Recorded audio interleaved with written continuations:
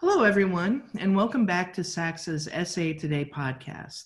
My name is Michelle Boettcher, and I'm an associate professor and the Student Affairs Program Coordinator in the College of Education at Clemson University. I'm also your host for this program. Today, we are excited to have Teddie Chastain from Davidson College and Jared Logan from Virginia Tech University as our guests to discuss the recent Netflix release of the movie Hillbilly Elegy. Welcome, Teddie and Jared. Hello. Hi. And Teddie, I'm just noticing that your name is totally spelled wrong in the script that I sent. I'm sorry. It's spelled correctly for the rest of the script, so that's only okay. a few points I'll knock off against you. It's fine. I appreciate your patience and tolerance. Please continue to be patient and tolerant through the rest of this interview. Of course, of course. So before we get to discussing the movie, one of the things that we want to do through this podcast is just help people connect, learn a little bit about each other. And so this is a chance for us to get to know you a little bit better. And while the podcast is focused on current events and issues and trends, the work that we do is all about connection and our connections as professionals, our connections with students. So with that in mind, since we're all more than just our jobs, Teddie, would you mind starting by telling us just a little bit about yourself and kind of what you're doing now and how you got from being born to where you are today? You don't have to go into that much detail, but a little bit about your journey. Being born. Yes. So I am from Cleveland, Tennessee. That is where I grew up, spent my entire childhood. That is in between Chattanooga and Knoxville, for those of you who have not intricately studied an East Tennessee map. Cleveland's not that big. I went to Furman University for undergrad. That is in Greenville, South Carolina. Graduated undergrad in 2015. Love Greenville, love my time at Furman. I worked professionally for a few years and was just trying to figure out my way and decided to pursue student affairs in higher ed. And so I enrolled in the Clemson program in 2017 and graduated in 2019, which is how I met you two lovely people. Loved my time there. Trying to figure out what I wanted to do, of course, like every other person who enrolls in a master's program for student affairs. Lots of functional areas to choose from. So dabbled in a few things, worked with orientation, worked with community engagement and student leadership, worked with alumni affairs during my time at Clemson. And ultimately, as I went through my job search, I connected with the annual giving team at Davidson College. I had an interest in alumni affairs after doing an internship actually at my alma mater at Furman. And so decided to pursue that. And development wasn't really something that I had my eye on, but I did really like connecting with the alumni sector. And it just felt like a good fit. Davidson felt familiar, I guess is the only way I can really describe it. I'm sure that has to do with the fact that it's similar in size and mission to Furman in a lot of ways. But I've been there for about a year and a half and really enjoying it there. I live in Charlotte, which is about 35 minutes south of Davidson. It's the biggest city I've ever lived in. Of course, I've been living in it for now, 9 months of pandemic times, but still just really enjoying living there and in that area of North Carolina. So it's been a good fit so far. Great. Thank you so much. Yeah. Jared, how about you? Tell us a little bit about your journey. Yeah, so I was born and raised in Lake Lure, North Carolina, which is part of Western North Carolina, I'm sorry. So it is between Asheville and Charlotte. So very similar to Teddie, we both live in between major cities. So again, grew up in Lake Lure, North Carolina. I attended East Carolina University in Greenville, North Carolina, where I graduated in 2016. I took a year off and actually served as a substitute teacher. So I was a substitute teacher from pre-K through 12th grade, really focusing and working with particularly first grade and then first grade, randomly juniors in high school, and then also like senior level English. So that's really where I spent most of my time. I knew I wanted to go to grad school at some point. I thought I wanted to be a counselor at some point. So I enrolled in Clemson's master's program also in 2017. So Tay and I are from the same cohort. So did that, super excited. Graduated in 2019 it's within counselor education. So it kind of fits perfectly into what I want to do. When it came to selecting a job post-master's, I really struggled trying to balance and trying to figure out what that would look like. So in my time at Clemson, I had experience working in an academic college. So I oversaw an alumni mentoring program within our College of Business called Tiger Ties. I also had experience working with parent and family programs within a new student family programs or student transition office.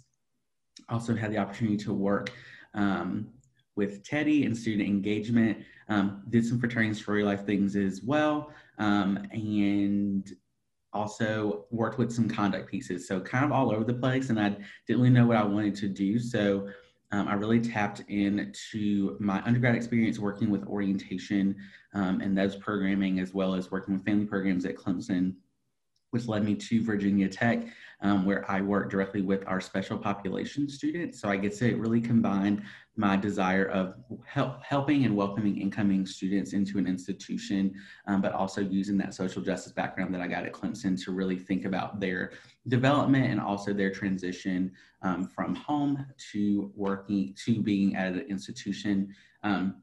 Virginia Tech is very similar to Clemson in a lot of ways. They're actually in the same division.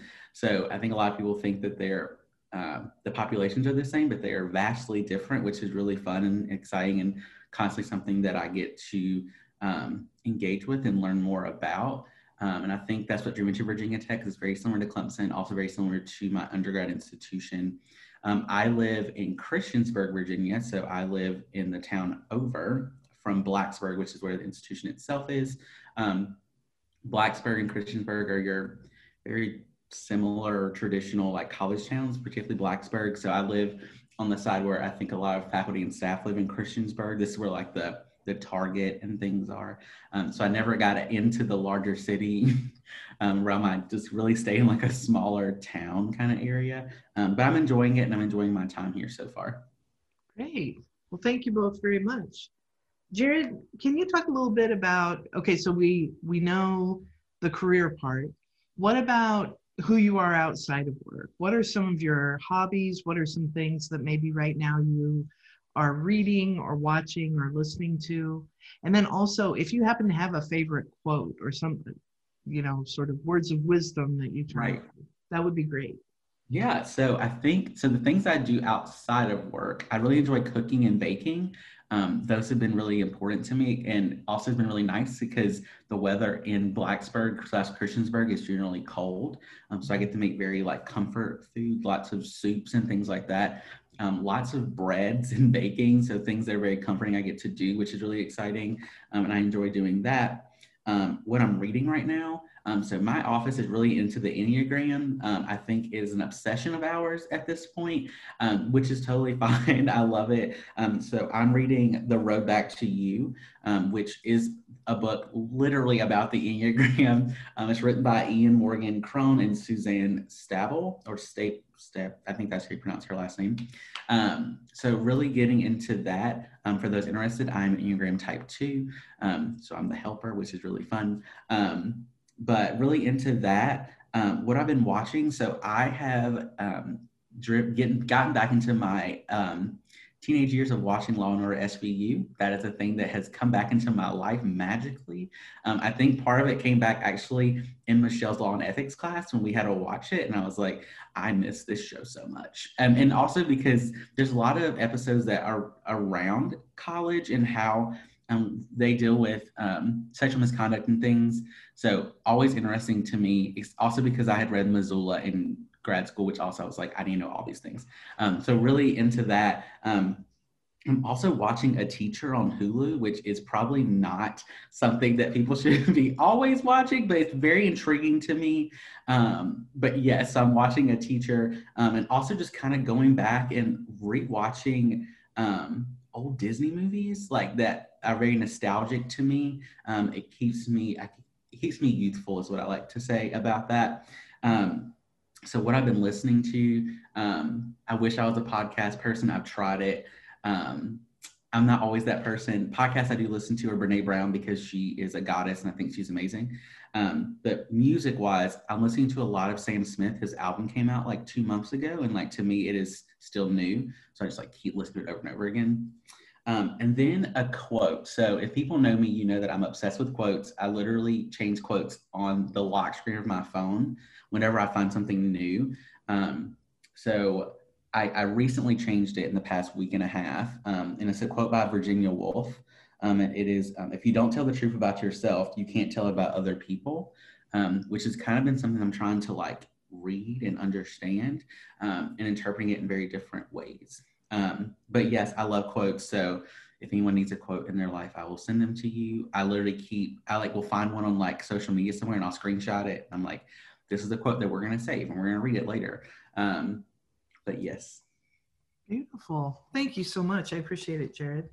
Teddie, how about you? What are your interests and maybe a quote that you turn to? Yes. The pandemic year has been the year of being outside. So I was already someone who liked to spend my downtime outdoors when I can, in whatever way that means, whether it's going on walks or living in Charlotte. There's this area called the Whitewater Center, which is like I think it's like the national practice area for the national whitewater team to come practice. But there's a ton of like hiking trails and mountain biking trails and just outdoor area where you can hammock, drink a beer, whatever you want to do. So I love going there in my downtime. But walks have kept me sane, especially this year, but every year. So that's one way that I like to clear my head. I am that person that enjoys working out. I sound wild, I know, and weird saying that, but I really enjoy it. And especially again, this year, it's been a total release. So I have a community in the gym that I go to, lucky that it's open right now with us being able to wear masks and safely social distance. So I hope they get to stay open, trying to support the local business in that way. So those are definitely top pastimes. I've also gotten into a little side hustle of watercolor house portraits. I took a skill pop class. So skill pop, I think, is something kind of regional to South and North Carolina. I think a group of gals started this business where essentially they hire out people who have special skills to teach classes. And so I took one last December and I really liked it. It's very technical. It's not so much free form watercolor. I wish I was good at that, but I'm not. It's very technical and very detailed and I really enjoy it. And so I've been doing that a little bit on the side. So that's kept me busy around the holiday season for sure. So those are some of my pastimes. I try and be someone who really enjoys reading. I'm going to be honest. I like audiobooks better a lot of the time. I am a little bit of a busybody. And so it's just sitting and doing something that takes a lot of attention right now. I just don't have it in me. I'm going to be honest. There are times when I do. Now is not that time. So I've been listening to a lot of the books that I've been quote unquote reading. Two of my favorites recently that I've really enjoyed that are both around therapy. So it's a good mixture of, there's some lighthearted comedy in both of these books, but also has some really heartfelt, touching commentaries about therapy and the human experience. One is called Maybe You Should Talk to Someone by Lori Gottlieb. I hope I said her last name right. Gottlieb. Really, really enjoyed that one. And then the other one is Group by Christy Tate. I believe that was just the book of the month pick in the Reese Witherspoon book club, if you keep up with that. I really enjoyed both of them. And those were good reads. Enough depth without too much intensity in a time where I feel like we're all a little overwhelmed. Let's see. I am a podcast junkie completely. anyone who knows me knows that I feel like that has become a personality trait at this point, and I'm okay with it. I've accepted it. I do tend to err on the side of true crime, but also I try and vary it up. So I will say that two that I've really enjoyed recently that aren't so much quote unquote like true crime, but are just really interesting, compelling stories.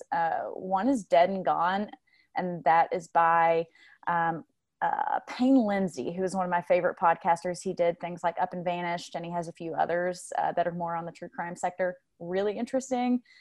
It's about the Grateful Dead and about people who used to follow the band around and some crimes that occurred and trying to solve some unsolved mysteries from the time when the band toured. And then the other one is Do No Harm, and it's through Wondery, but also I believe NBC News had something to do with it. Really interesting story about child protective services and parents, and when essentially parents are incorrectly accused of abusing their children after an accident where they had to take their child to the emergency room, and kind of what happens after that. And so really interesting there. Let's see what's left. TV, I'm going to be honest, y'all, I don't have it in me for like a Grey's Anatomy level, like 10 seasons type of show right now, or anything that I haven't seen. So I keep Gilmore Girls on repeat. I know that's just so bland of me to say, but it's wholesome. It kind of has a holiday vibe to it, even though it spans every season. I feel like it's the fall or the holidays there all the time. So that's kind of been my security blanket. Well, I think that's okay. And it kind of, in some ways, might align with Jared and the Disney movies. It's about that comfort, Yeah. Right now, when everything is unpredictable, we need safe places to go to. And so if the Gilmore Girls are your people to hang out with, I think go where you get what you need. So Thank you. Do you have a quote? Oh, shoot. I totally forgot. I have a few favorite quotes, but one that has been on my mind recently, there's an artist that I have a few prints from that I just adore. His name is Brian Andreas. Discovered him a couple years ago. They're really quirky illustrations and quotes with a little bit of like painting involved. But he posted something a couple months ago that's really stuck with me. That is, I have never yet seen love ask if this is a convenient time, and that just hit me. And I have held on to that, again, especially in a season where there's just a lot going on, and it's easy to, in times of anxiety and stress. I don't know that we're all the most loving in this year, so that's really been something that I've held on to and tried to remember. Great. Thank you very much. I'll go look up his art after we're done. So I appreciate that. Okay, so one last question, and then we'll kind of get to the Hillbilly Elegy. So I have this theory that is completely fabricated. It is not tested in any sort of scientific way. So join me. I think that there are fall people and there are spring people. Particularly in higher education and student affairs adjacent areas. I think of fall people as the ones who get so excited about the doing. Come on, everybody, let's build, let's create, let's put the thinking into action. I think of the spring people as being the ones who get energy from reflecting and planning for the next whatever, the next program, the next season, the next academic year.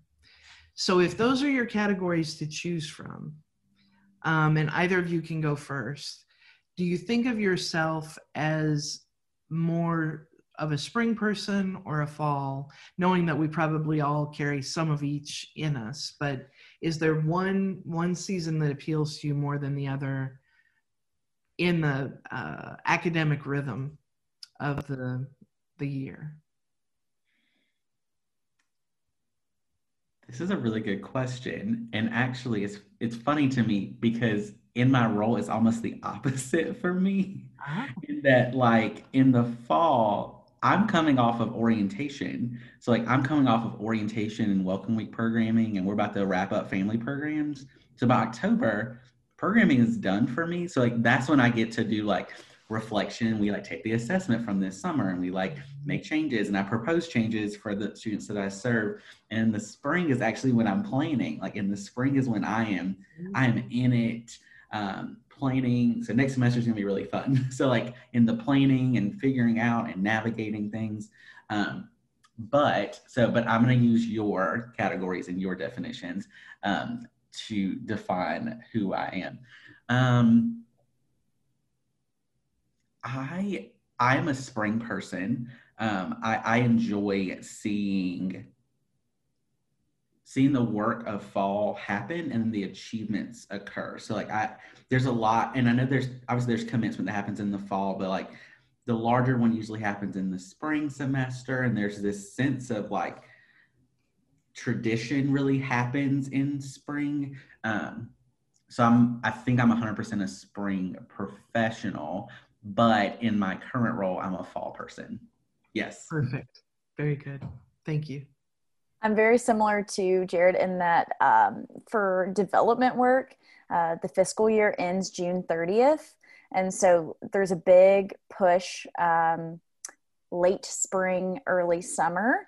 And also within that, I work on our reunion programming from a giving perspective. And that also typically occurs in June, where alumni come back to campus.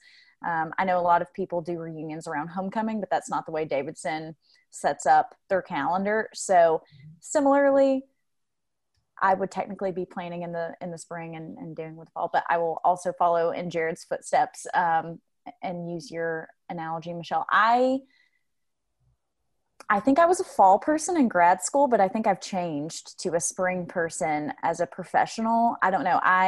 Because I was doing more student focused and student forward work in grad school, I loved getting to collaborate and connect with students and with colleagues in that way. And in grad school, you're just trying to pick up the pieces and figure out how to make something work and plan something for the first time or the second time, and then you're done. If it's a cyclical once a year type of thing. But now in my work, it's with it being, more long-term, I like the challenge of reflecting back on what happened, and one, celebrating, but also two, I love analyzing how to do something better, and have time to think about it and start fresh, and plan to execute things in a different way.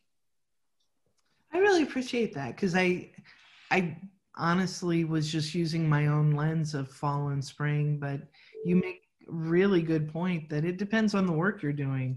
My fall is somebody else's spring and somebody else's summer, and so that's good. I'm the same way though. I'm a spring. It's not that I'm not ready for students to come back and for the year to start, but I really get excited. When I worked in housing, I was always excited in the spring because the students who moved out were not the same students who moved in the fall. The amount of growth that happens, especially with first year students.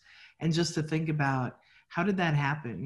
What did our communities do, and how did they foster growth or sometimes stifle growth depending on the community? But well, that's great. Thank you both very much.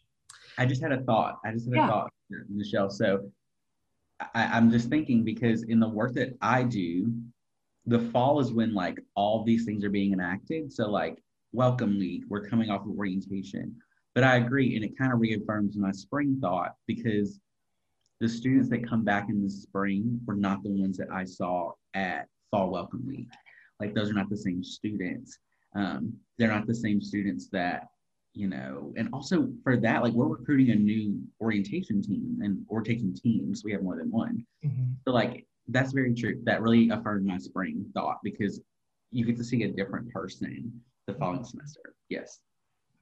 Well, and what you just said made me think families at home have got to be going, who is this person? What have you done with the student that I sent there in the fall? So, for better or worse. Oh, I know. Great. All right. Well, thank you all again for sharing about your experiences and your perspectives. Um, so I've been looking forward to this conversation about Hillbilly Elegy since we first started talking about the book and then found out that the movie was going to be made. Um, I have the list of questions here, but let's just see where we go with this. So I know you've both read the book and have seen the movie. Do you want to talk a little bit about your own identities, backgrounds, experiences, and why the topic, the setting in Appalachia, why that resonates with you to begin with? Tay, do you want to start? I can. Yeah.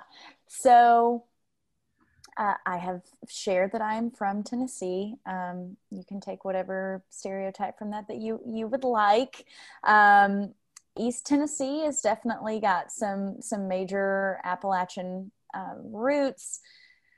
Queen Dolly is from right up the road, and Sevierville, Gatlinburg area, that's about 2 hours north of me. And my entire family lives in Cleveland or within about a 30-minute radius of Cleveland. And I'm the only person who does not live in the state or, within that distance. And I am a first-gen college student, so I'm the first person in my family to graduate from college.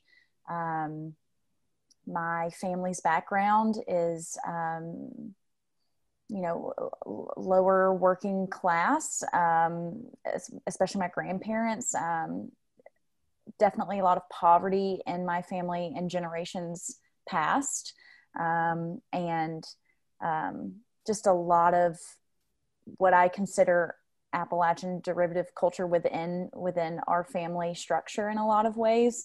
It's interesting to see the generational breakdown from me to then seeing how my parents have lived their lives, seeing how their parents live their lives and whatnot. And each iteration is really different, but I mean, there is that line through it no matter what. And I have always been fascinated with where I'm from and who my family members are and just trying to get this information. I remember in high school realizing that there wasn't a family tree anywhere documented and people didn't really have any information for me. And so I got the free trial for ancestry.com because I was just desperate to figure out where these people from. I'm a white woman, so clearly there's some sort of European connection, who am I? And family history has always meant a lot to me. And to be honest, I still haven't gotten that far, gotten a little further than when I was in high school, but there's still a lot of mystery around it. And I think that also connects in with, most of my great grandparents couldn't read or write. And so just the lack of documentation is just so ingrained in the socioeconomic status of my ancestors and so on and so forth. And so, man, I think I felt like there weren't a lot of people who had that background and that interest, but also had been given so many opportunities to attend college or to pursue a career that they actually enjoyed, or, so on and so forth. And reading Hillbilly Elegy, I think that was one of the first things, especially before entering grad school, where I met so many other first-gen students who, their story wasn't identical to mine, but there were so many pieces that I could pick up. And I'm like, oh my gosh, we have that in common. Hillbilly Elegy was one of those things where I was like, whoa, there are other people who, we don't have the exact same story or the exact same views, but you're one of the first people I've read about that I totally understand some of your sentiments and where you come from. So that's a bit about why I was attracted to it in the first place, and why I have such an interest in it. I could talk for forever, but hopefully that's a good snapshot. That's great. Yeah, so I, again, grew up in Western North Carolina, and not all of North Carolina is a part of Appalachia, but Western North Carolina is. And, similar to Teddie, I got really interested in what my family history was in college, actually. So one of the classes I had to take was like family and society. So we had to do a family tree. And, when I initially did it, I was doing it based on my Black identity and like trying to figure out like where are these connections, where were things lost in process, and to realize that my family's not left the area of which I was born and raised in ever. And literally when I say ever, I mean like my dad grew up in like the very rural side of Western North Carolina, while my mom grew up in the town side. But those things are still very similar, and how those two thread together is really interesting. And Tay had mentioned the generational like things that kind of flow through that. We have different experiences, but like it is fully threaded through. One of the things Tay and I always talk about is food, and food in Appalachia, and like how that's something that is so threaded in what we do. And actually Teddie and I have connected a lot in this process, because I'm also a first generation student, and that's actually how me and Teddie became friends. We were sitting in class our first semester, and I'm like, we were talking about first gen, and she was like, that's me. And I'm like, same. And then the friendship blossomed and grew where it was. And then to find out that, we started talking about Appalachia, and I'm like, I'm from Appalachia too. And here comes me and Teddie, and we're both first year in Appalachia. Like, we should just like learn all these things, which had really like pushed me forward to learn more. And particularly why I was interested in Hillbilly Elegy, was the first time I actually heard of it was in my second year of grad school. The book had maybe mentioned once or twice, but like to really sit in a class and listen to it, and to hear people talk about it was very interesting to me. And I was like, I need to read this so I can like see, is there similarities, right? Which of course there were. There are a lot of similarities in, the experience of being from Appalachia, but also for me, what's really continued my interest is, is there some intersectionality tied to my Black identity and being from Appalachia, and like, how are those things going together? And, really is also what wanted me to watch the movie, so I could see and experience, where did they go? Because, you can't just go anywhere in the country and be like, this is Appalachia, because we will critique that very quickly, because you can tell there's an environment, there's a feeling. And my family grew up working class, so I would know what that looks like, and I would be very drawn to it. And also, to hear JD's experiences again, and then for me to be like, yep, I've had that experience. Oh, that's definitely something that has happened, was very affirming to say like, okay, so like very similar to what Teddie was saying, I'm not the only one. There are other people that have had this experience, and it's not something that I need to, ashamed is not the word, but it's the word that's coming to mind, like to not be ashamed of not knowing certain things because of the region that I'm from. Mm-hmm. I'm really glad that you touched on the friendship that the two of you have, because when you're talking about first gen, when you're talking about social or economic class, when you're talking about being from a certain region, those things are not necessarily visible. And the fact that you found these points of connection, and then digging just a little bit, it's like, me too. That's my experience as well. I love that part of your story, and the way that you've engaged in dialogue around all of the different pieces that you share, and some things that you don't share too. So I'm really glad you mentioned that. So I know that each of you read the book before you saw the movie. When you think about just the book and J.D. Vance's, whether it's how he told his story, what he included, what he didn't include, his own take on the communities that he came from, what are some of your takeaways from the text? For me, I think what I really resonated with was really the social mobility that was tied into what he was talking about, and like, knowing that it can be difficult it is and can be very difficult to get out of Appalachia in a lot of ways. Not to say that it's completely impossible, but like, to know that with support it's possible. And it's something that, when I was reading it, even though I had at that point completed an undergraduate degree and was almost complete, like a few months away from being complete with a master's degree, to know that, like, yes, I still resonate with that. I still know what that felt like, to know that you may not get out. And like that is something that fear is not the word, but something that I was always nervous about. I'm like, am I gonna be able to get out of this? Like, I want to explore the world. I want to see it. And knowing that sometimes there are systems in place or things that exist socially that don't allow you to move up. It was nice, to see that he was able to do it. And we'll talk about other things later, I'm sure. But like, I think the way he described it was very interesting. And I have lots of thoughts about how he described it in his memoir. Great. And I think, Jared, with you just saying memoir, I think people, I am not defensive of J.D. Vance or the book too much, but I've been in some conversations where, I know there's a lot of criticism of the book, and I welcome that criticism because I definitely see some of my own thoughts reflected in said criticism. Where I struggle, one of my takeaways is like, this is his story. It's his story.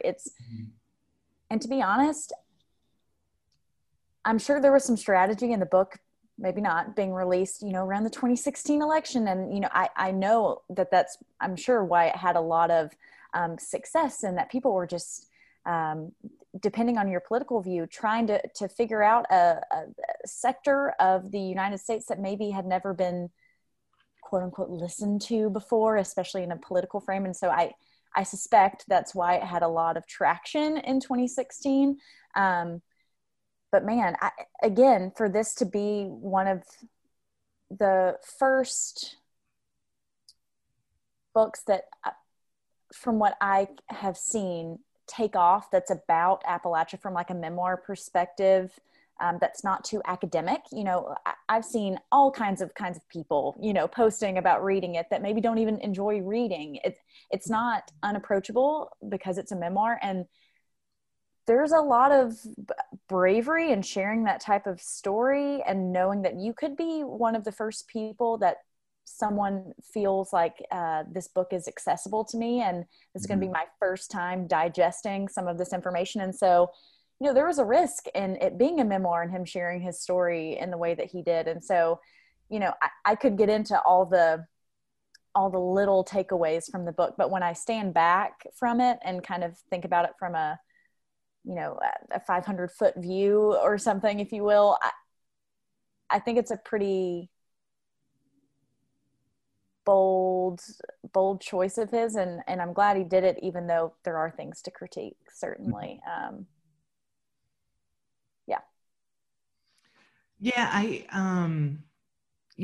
both through conversation with you all and my own reading of the text, and then reading what other people thought when they read the text, and I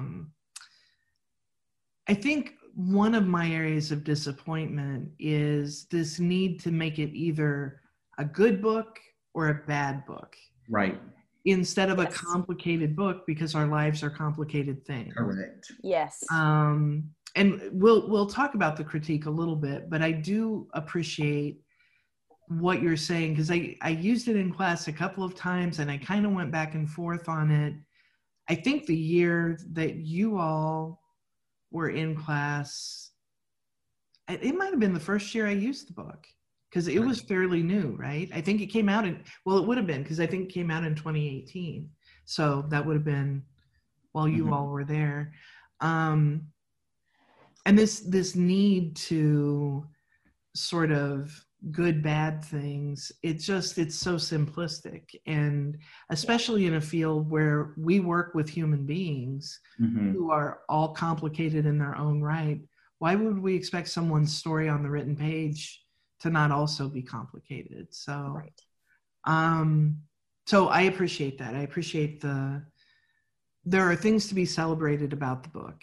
And it doesn't have to just be sort of, well, there's this problem, so no one should ever read it or listen to this person. Right. Having said that, there is some critique around it. And, we can kind of do the comparison with the film in a little bit. But as you were, and if you can do this, I don't even know if it's possible to do it, but as each of you were engaging with the book in your own first experience, well, one, were you aware of the critique when you were reading it? No? Good. That's good. Well, it's not good or bad, but for the purposes of my next question, it's good. Was there critique that you found as a reader, or was it so powerful that there were pieces of your story being told that things that maybe upon further reflection you do have some critique about, it's not that you missed it, right? But that you were so, the first time you're seeing, that is powerful. And so it's easy to bask in that and then read through the other stuff and it's like, oh, that's not my experience. And just celebrate the moment without worrying about, now let me find flaw with this as well. So my question is, were there pieces of your own critique that surfaced when you first read the book? Or did those things come to light either upon further reflection, discussion with other people, or hearing, other scholars or book reviewers or whatever bring critique to it? I think I identified some statements and some sections of the book where I was like, I don't necessarily agree with that. But Michelle, your description was exactly me, in that I was just eating it up because I was like, wow, oh my gosh, yes. Like the part about Cracker Barrel is going to stand out in my mind for the rest of my life, where he takes his friend to Cracker Barrel and he thinks it's a big deal. And his friend's like, oh my gosh, what? This isn't that great. I was like, yes, I feel seen. Not to say that one section about Cracker Barrel should, just throw out any critique, but I was just so enamored with the story and seeing myself in it and seeing other people in my life in it, that I was happy to acknowledge that there were some things that I didn't necessarily agree with, but I was not paying attention to the point of it ruining my experience or changing my mind. Yeah, so mine's hard because when I read it, very similar to you, I was like, yes, this is the thing. I have family members that relate to this. I have friends that I grew up with that I can see this in and I experience it. So when I read it, I was like, yes, I can relate to the majority of this. Cracker Barrel was 100% a thing. That is like a thing that I was like, why are you not excited? Like, this is exciting. But also I think once I had read it, and I'll point out because I was in grad school when I read it. So of course, there's two different things that happen. So like from a personal standpoint, I'm like, this is great. My critiques for my personal self is, this is also not my story. Like I have identities that are tied into this that do not relate to his experience, right? Also, he has experiences that I don't. So like I don't have a family member that has dealt with addiction. So that's not something that I relate to. But again, I can take pieces that do mean something to me, but he's not talking about the Black experience in Appalachia. So that's something that I have to, deal with. Then my scholarly brain went off because again, second year in grad school where I'm trying to figure out all the things. So my scholarly brain went off and I was like, this is great. And I'm sure students that are from Appalachia will get this and hopefully they can find themselves in it, in his statements. But also there's some things of like this anyone can get out mentality that I kind of talked about with social mobility that I was like, that's not exactly true. Like there's some people and things and institutions that are set up to help you move there. Like I know that, and I can speak for myself, like I know that if I didn't have teachers that told me I could go to college, I wouldn't have went, right? If I didn't have, especially as a first generation student, like if I didn't have guidance counselors, teachers, other people in my life that were like, college is something that you could do, this is how you do it. And then if I had family members that were like, yes, like we will support you in this. Yes, this makes sense. If I hadn't had that support net and system, I wouldn't have done it. So I have I have critiques around this. Anyone can get out, because one of that doesn't work. Like, there are people that are in Appalachia. We know that depending on what part of Appalachia you're in, like there's industries tied to that, right? So sometimes if you're in Southwest Virginia, you're thinking about coal. Where I'm from in Appalachia, you're thinking about true like farming. So like produce and things like that. Well, my dad grew up doing that, but like as I got older, I did farming until I was 11, and then one day I was like, I don't want to do this anymore. So I just like, I'm not going outside to do this anymore. I'm done. That's not an option for other people. For other people, it's like, this is the family business, and this is how we eat, how you will survive, and that's all you know. And there's no one else guiding you in a different direction. So yes, his thoughts of like, well, anyone can get out. And I'm like, well, the reason you got out is because you had some support, whether you believed it or not. You had some support that, as when we talk about the film, that got you and gave you steps to get to where you are now. Mm-hmm. And Jared, I've loved talking to you about the book, just because like I am a white woman, and so I have lived the white Appalachian experience in so many ways, and so I've really valued what you have shared about your experience as a Black man in Appalachia, and I've gained so much from that. So I'm really appreciative of you sharing, and it's a perspective that I don't think I've engaged in serious conversation with another Black man or woman from Appalachia. Right. And I just really value that, and have been really grateful for you sharing that. And, kind of what you're saying with the get out mentality, I also think there's a major oversimplification of everyone in Appalachia is lazy, and everyone in Appalachia is taking advantage of the system, and everyone in, whatever. That being said, I mean, I have family members who have struggled with addiction.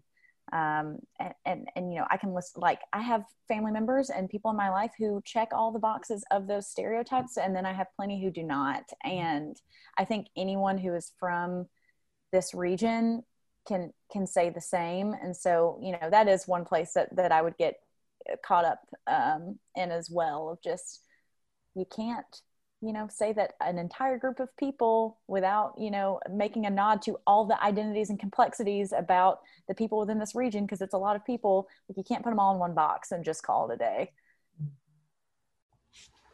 Hi, everyone.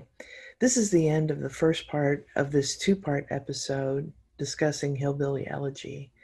We've talked about the book up to this point. What we're going to do in 2 weeks when we come back is focus on the movie and also how this applies to student affairs. Thank you so much for listening. As always, today's SA Today podcast was brought to you by SACSA, and we thank them for their support. Additionally, this show would not be possible without producer Erica Lee. As always, Erica, much gratitude and thanks to you. My name is Michelle Boettcher. It's been a pleasure to host this episode. We look forward to you joining us in a couple weeks for more discussion. Until then, take care and have a beautiful day.